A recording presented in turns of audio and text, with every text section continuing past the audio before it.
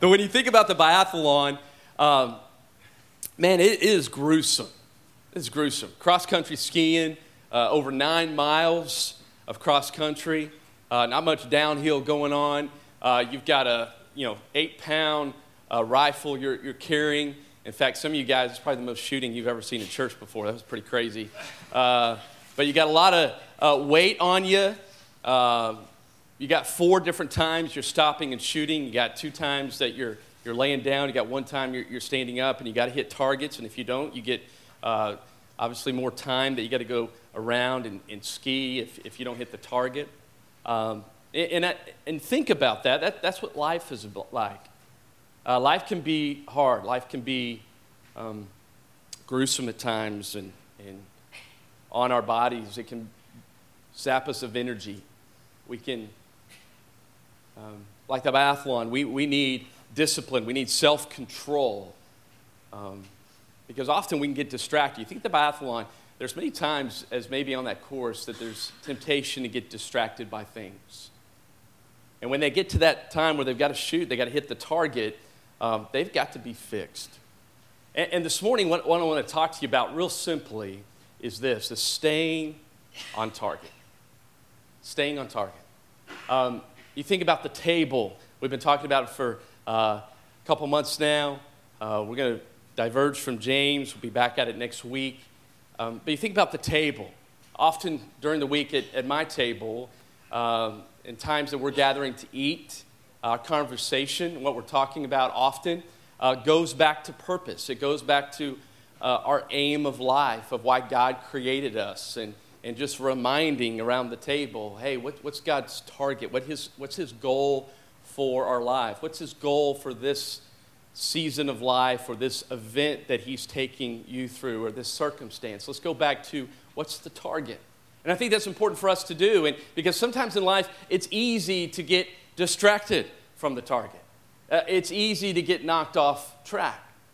And so this morning, real quick, what I want to talk to you about is what is God's target for us? What's His aim? What's His purpose? And for some of us in here this morning, this is stuff we've heard before. This is stuff we get, but it's a good reminder to remember what our target is.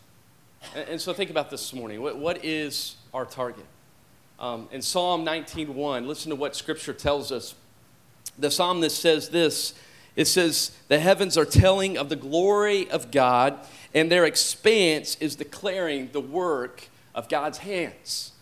You think about creation through Genesis chapter 1 for the first 5 days. What does God say after He creates on each day? He says, it is what? It is good. It's good. As God steps back and sees His handiwork, and what He sees is He sees His glory being displayed through creation. As you woke up this morning, the sun came up again. God did it again. And creation shouts to us of the glory of God. It's telling a story. It's speaking of the majesty of God. And that's what God has done through His creation. But what about you and I? His creation has a target, but what about you and I? The Bible says that on the 6th day, after He created us, man, in His image, it not just says good, it says very good. You see, we are the pinnacle of God's creation. And our target is the same as the creation. But God has specifically made us with a wonderful purpose. And that purpose is just as creation is to speak of the glory of God, so are we as well. The Bible tells us in Colossians 1:16, for by Him all things were created, both in the heavens and on earth, visible and invisible, whether thrones or dominions or rulers or authorities, all things have been created through Jesus. And then listen to the last part, and for Jesus. Everything has been created with an aim in it, and the aim is for the glory of Christ. It's why you and I were made. It's why we have the breath that we have this morning. It's the reason we put our 2 feet on the floor each day. Westminster Catechism asks the question, what's the chief end of man? What's our aim? What's our target? And the answer is the chief end of man is to glorify God and to enjoy Him forever. It's why we're here. The Apostle Paul tells us whether you eat or whether you drink, whatever you do, what do? We do it all for the glory of God. That's why we're here. That's the target of our life, or at least it should be. We believe as a church of this truth, that how do we glorify God? As you look at the New Testament, we believe it's being a disciple. To be a disciple and to make disciples. That's the focus of our church. To be disciples and to make disciples. To be a disciple is seeking to become like Jesus. That's what the Bible tells us in Matthew 10:25, a wonderful verse. Listen to what Jesus says. He says, "It is enough." I like phrases like that. The lesser you give me, the better. But it's basically saying less is more. And what is that more? It means this. It is enough that the disciple become like his teacher, the slave like his master. Christ's goal is that we would become like him, that the disciple would become like his master. Not only that, as disciples, that we would follow Jesus. Jesus tells us in Luke 9:23, if you wish to come after me, what must you do? He says, you must come after me. You must deny yourself. You must take up your cross daily and follow me. Jesus says that's what disciples do. They follow me. Disciples also, Jesus says, love God. In Matthew 22:37, they love God with all their heart, their soul, and their mind. Matthew 22:39, he says also, you shall love your neighbor as yourself. And so disciples know Christ, they love Christ, and they love like Christ loves. The New Testament tells us that's how we are to hit God's target, to live for the glory of God. And not only that, not only are we to be disciples, we're to make disciples. We know that, as Matthew 28 tells us in 19 through 20. Go therefore, make disciples of all men, of all the nations, of all people groups, baptizing them in the name of the Father and the Son and the Holy Spirit, teaching them to observe all that I commanded you. And lo, Jesus says, I will be with you always, even to the end of the age. So that's our target. As Christ's disciples, as his followers, that's the target that he wants us to hit for his honor, for his glory each day. Jesus modeled that. That was Jesus' target. The Bible tells us that he was fixed on that. In fact, in Luke 9:51, I want you to see this verse. Listen to what it says about Christ. It says, when the days were approaching for his ascension, the time that he would go to heaven, he was determined to go to Jerusalem. That word determined right there is an interesting phrase, interesting word. It means literally that Jesus set his face on Jerusalem. He was resolute about going to Jerusalem. Why? Because literally at the white-hot center of God's glory is his love. And Jesus was set on something. Because what was going to happen in Jerusalem? It was going to end with his ascension, but what was going to happen was the cross, his sacrifice, his substitutionary death on the cross, where he would lay his life down, he would bear the sin of mankind and bear the wrath of God upon that sin, upon himself, so that we could know God, we could have a relationship with God and have eternal life. And then the resurrection, that he would overcome death on the third day and overcome the grave and raise to life and live here in the glorified body for 40 days before he would ascend to heaven. That's what he was resolute about. That's what he was determined about. His face was set on that target. In fact, he prayed about this in John 17, verses 1 through 5. Listen to what Jesus spoke to the Father about as he lifted up his eyes to heaven. He says this to the Father, Father, the hour has come. Glorify your Son, that the Son may glorify you, even as you gave him authority over all flesh, speaking about himself, that to all whom you have given him, he may give eternal life. This is eternal life, that they may know you, Father, the only true God, and Jesus Christ, whom you have sent. And Jesus says, I have glorified you on the earth, having accomplished the work which you have given me to do. Now, Father, glorify me together with yourself, with the glory which I had with you before the world was. Jesus was passionate He was passionate about the glory of God. And he wanted us to know him and to have eternal life. And so he was fixed on that. He was resolute about the glory of God and the work of the cross and the resurrection, and eventually his ascension that would bring him, obviously, the glory which he once shared with the Father in heaven. But he was resolute. What was he resolute about? A target. God's target, his target for his life. When you think about being resolute, when you think about being determined, it makes me think of a time with my oldest son. We were on a hunting trip. This was last year. It was the second hunting trip. It was my second hunting trip. And I'm not much of a hunter. I know you can probably get that a little bit, but I'm not much of a hunter. Biathlete, you betcha, but a hunter, no.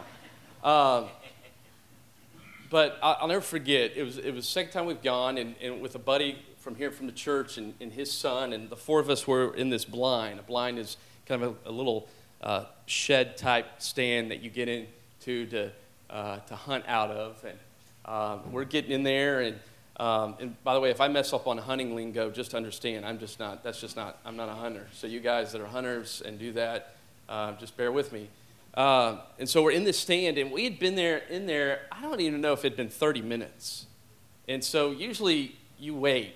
I mean, to me, that's what hunting equals, waiting. A lot of waiting. And it's usually cold. And so then you start questioning yourself, why am I doing this, right? And so we're sitting there in this blind, and it had been like 30 minutes. And it was the coolest thing. We were pretty tight in there.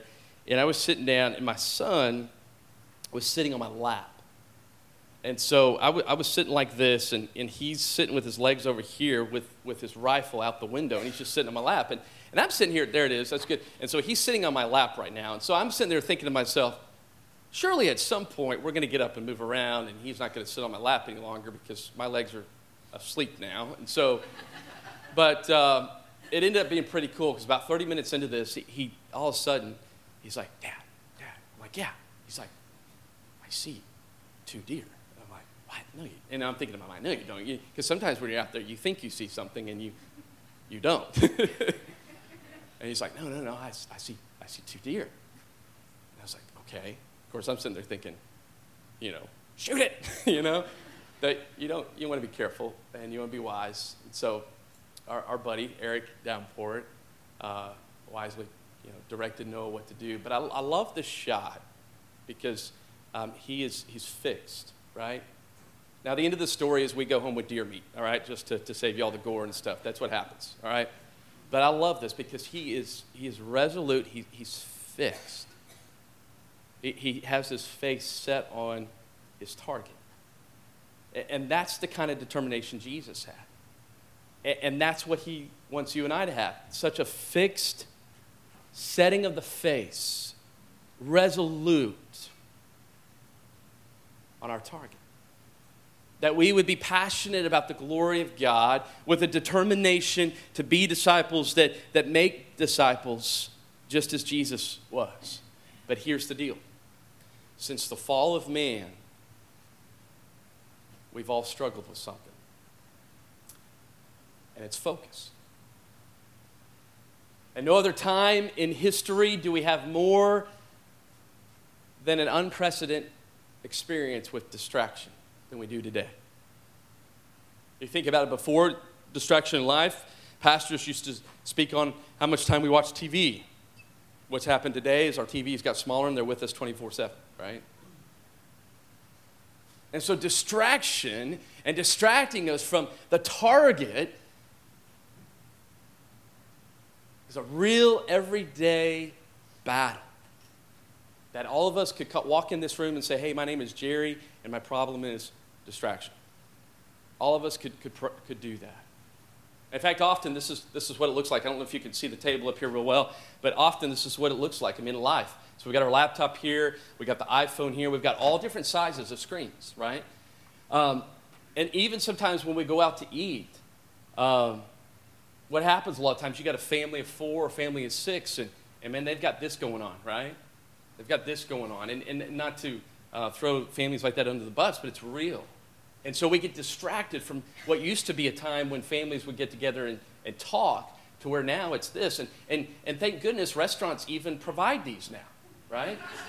I mean, thank goodness to them. And it's only $1.99, right? Restaurants hate me, by the way. And I walk in there, and the first thing I do to a table is I take that thing and I move it to another table. And, of course, when it's time to check out, they're like, hey, where's the thing that was there? I was like, I don't know. I think it's somewhere over there. Hoping that somebody else will get my bill. But anyway, that never happens. That really never happens. But we get distracted. We get distracted off the target. And see, our electronic devices, there's some positive things about them. There's some positive elements of having them. But there's some negative ones as well. Research shows that we don't read as much. We can barely read a book today because of the effects of technology. We're becoming conditioned to distraction, and it's harming our ability to even listen, to think carefully, to be thoughtful, to be still. It affects us spiritually as well, to read the Word of God, to pray, to spend time and to think and to meditate on the Word. The danger of distraction is this, though. It's shifting our focus off something great, of great importance, to something of much lesser importance. And so here's how this looked last week for us. And I told my kids I'd throw them under the bus a little bit this morning. Okay, I pre-warned them. So we're driving to the mountains, and we see the snow-capped mountains, and we're driving along the Arkansas River. And you're seeing animals and different things, and I saw a bear, right, guys? I saw a bear. They said it was a cow, but it was definitely a bear. So this is what we did. And so we're going up. Thank God for Young Life, the Wimberleys, for inviting us to come out and speak at their family ski retreat. I think some 200 people there, and just what a blessing. It was a blessing to us, and totally humbled by the experience. And so I wanted to show this one. This is my 4-year-old. I did a selfie, and she's crazy. I had no clue she had her tongue out and was being crazy girl. Anyway, she was kamikaze on the slopes. But anyway, that's her. But I wanted to show you real quick. So we're driving. This is what we see. And so it's hilarious. My wife and I are up there talking, and we're like, talking about what we see, and like, oh, wow, we're like kids in a candy store. This is amazing. And so as we keep driving along, we looked at each other and we're like, I wonder what the kids think about this, because we're not hearing them. And so my wife turns around and she's like, they're on their devices, and which part of the trip you want that, because that refrains from fighting, yelling, hitting, and anybody getting tossed out of the car. So, which helps, but we're seeing this, and so finally we turned around and we said, okay, shut the devices down, all down. And then conversation started. And for like an hour and a half, 2 hours till we got to our destination, it was just an amazing conversation of what we were seeing, and just the beauty of it. But isn't that life? Isn't that life? And it's just a little snapshot, but in that daily life where we do a lot of this, and we miss this. I mean, how many of us thought that would become our reality? But in a lot of ways, that's what reality has become. And so distractions are real. And there's many different distractions, and we all have different ones. This morning, it may not be technology for you. You may be a little more disciplined. But we all have different distractions in our life. And ultimately, the danger of distraction is shifting our attention away from God. That's the ultimate danger. Our tendency to shift our attention orientation from the object, capital O, the greatest object in existence, to countless lesser objects. This affects our relationships with each other. It affects our responsibilities, even the work we do. I think about sometimes during the week, say I'm studying and working on a sermon sometimes. One of my biggest distractions is that little corner on the right of my computer that reminds me of an email, tells me of an email. And that there's this urge sometimes just to go and click to see what it is, because it's that need to get things done. A lot of times that's my issue is I feel like, I got to get things done. And my mind tells me once I get these things done, I'll be free to do greater things or better things or things of more importance. And what ends up happening is when I'm done with all those things, I got more things I got to do. Right? And so we get distraction. We have many of distractions that eat at us during the day. But when we're regularly distracted, we've got to take note. We've got to take survey and step back and ask ourselves, what causes our attention to run to other things? Because what our attention runs to ultimately is what is most important. It reveals to us what we love. And Jesus knew this very well. He understood it. And the enemy tried to distract him. And he had a friend that knew it very well as well. Look at Luke 10. I want us to see this morning briefly. Martha was in the kitchen. She was busy. And listen to what it tells us in this great episode. It says, now as Jesus, the people he was with, were traveling along, he entered a village, and a woman named Martha welcomed him into her home. She had a sister called Mary who was seated at the Lord's feet listening to his word. And so we see the setting here. You got Martha. It's her home. Her sister Mary is there. Mary is seated at the feet of Jesus as Jesus is talking, teaching, sharing. But Martha, it says in verse 40, was distracted. She was distracted. With all her preparations, she came up to Jesus and said, Lord, do you not care that my sister has left me to do all the serving alone? Then tell her to help me. But the Lord answered and said to her, Martha, Martha, you are worried. You're anxious. You're bothered about so many things, but only one thing is necessary. For Mary has chosen the good part, the greatest, that which is better, which shall not be taken away from her. And we don't know the setting necessarily. It just seems like it's a normal day. But this reminds me a lot of holidays, right? What about you guys? When Thanksgiving, Christmas comes around, busy in the kitchen, preparation. In the 9 o'clock hour, somebody says, no, that's my everyday. My everyday. Feels like this. And so what was Martha distracted by? She's in the kitchen. Jesus is teaching. And what was she distracted by? She was distracted by serving her guests. We hear that and we think, well, what's wrong with that? Necessarily, nothing's wrong with serving guests. But in this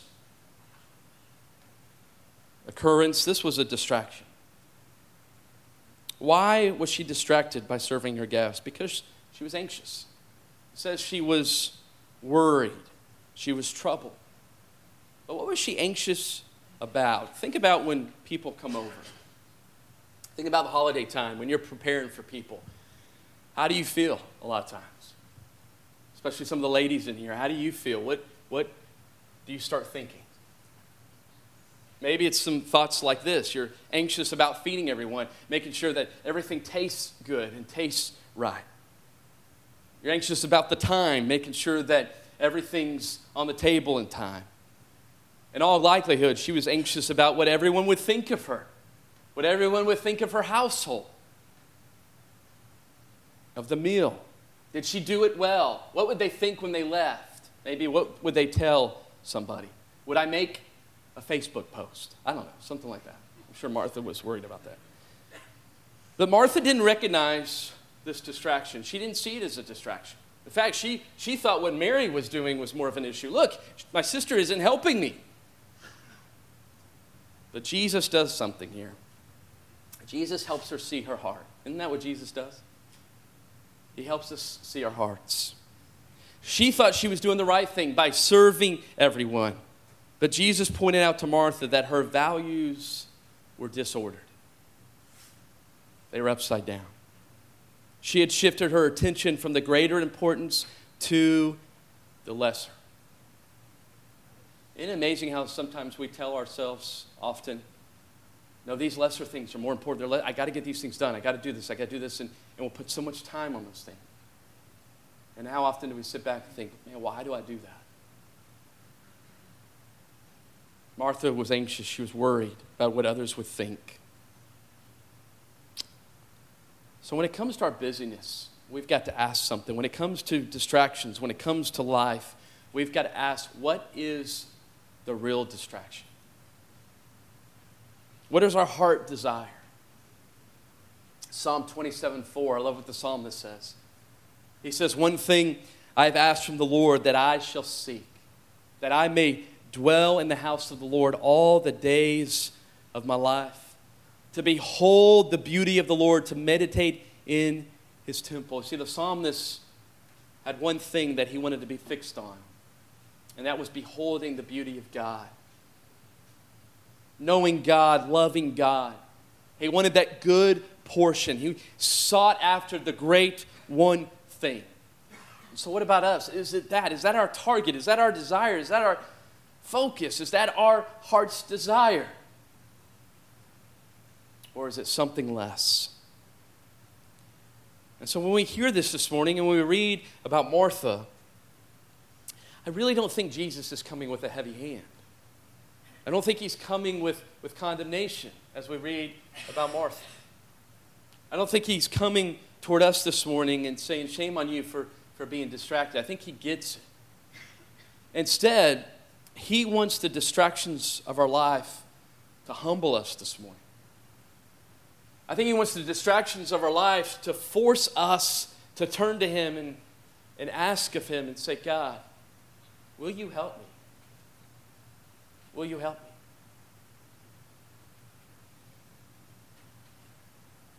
Lord, what are those distractions? God, help me stay on target. God, give me better focus on what is better. Help me to know what is better. You see, God uses the distraction, I think, to help us strengthen our faith, to help us strengthen our self-control. It's helpful to remember this morning that when we strengthen our self-control, we do that similar to how we strengthen our muscles. You ever thought about that? How God works? When we work out, when we run, what are we doing? You ever thought about that? He strengthens our muscles through resistance. I mean, think about this. How many of us, when we go to work out, we're like excited about going to work out?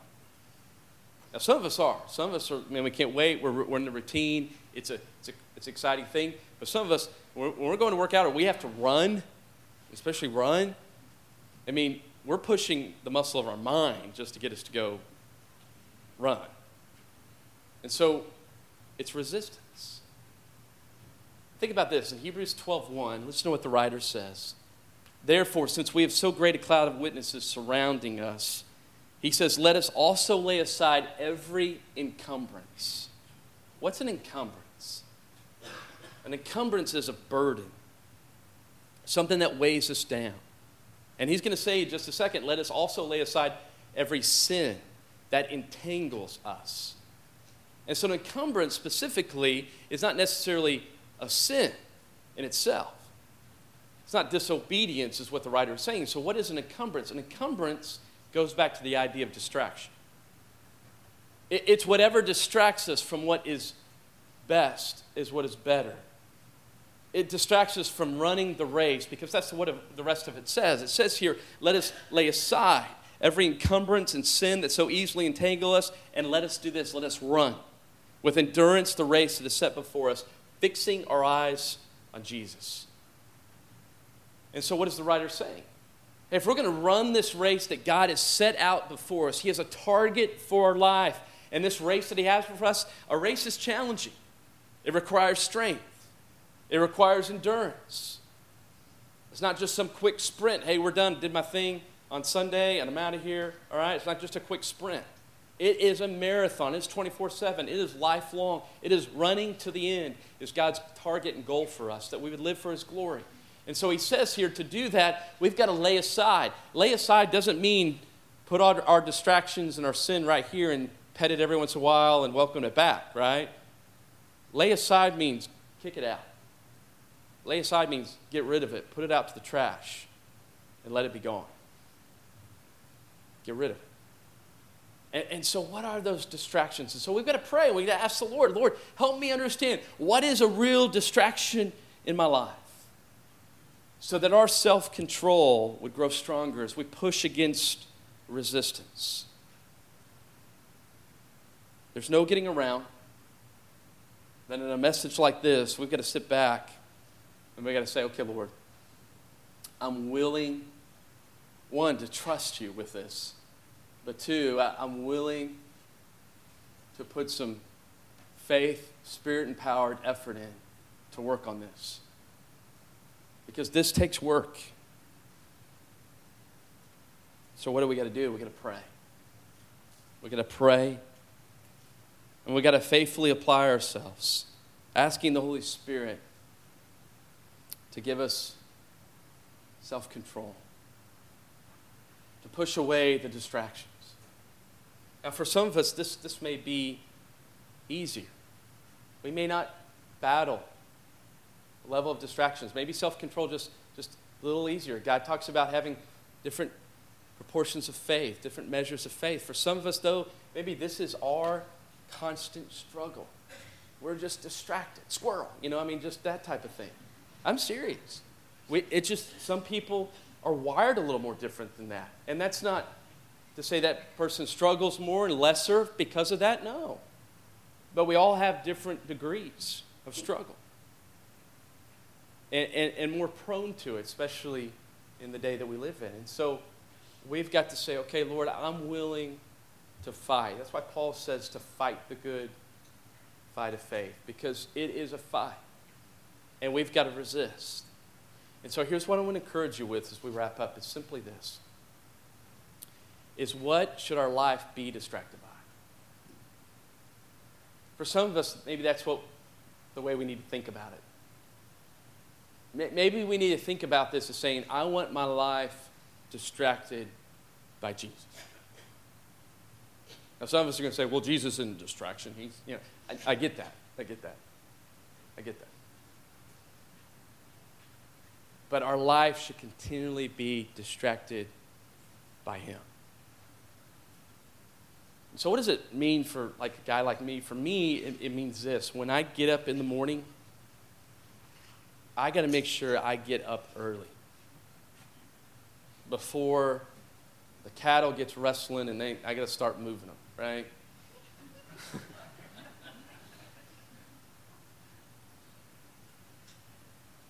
For me, I got to be the first one up, or I'm done.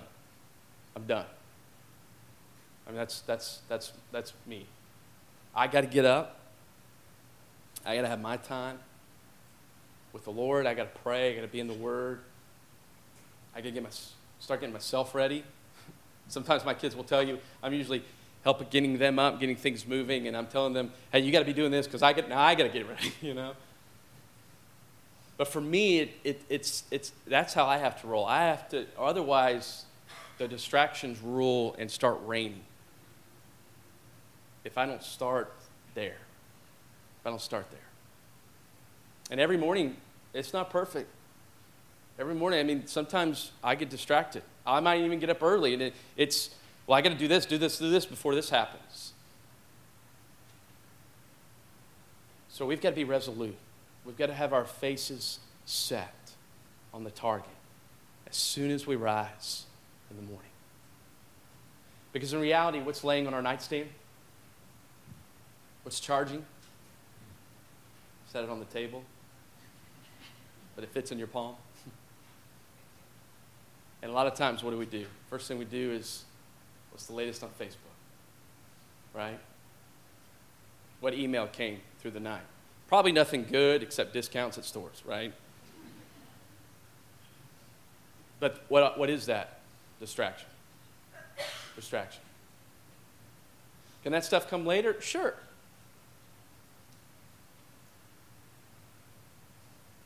But we can't let those things become a distraction. So the real issue is, what's of greater importance? Because of whatever we let in, whatever we let obviously control, is what we value. So let Jesus be your great distraction throughout the day. Let him be the great interruption throughout the day.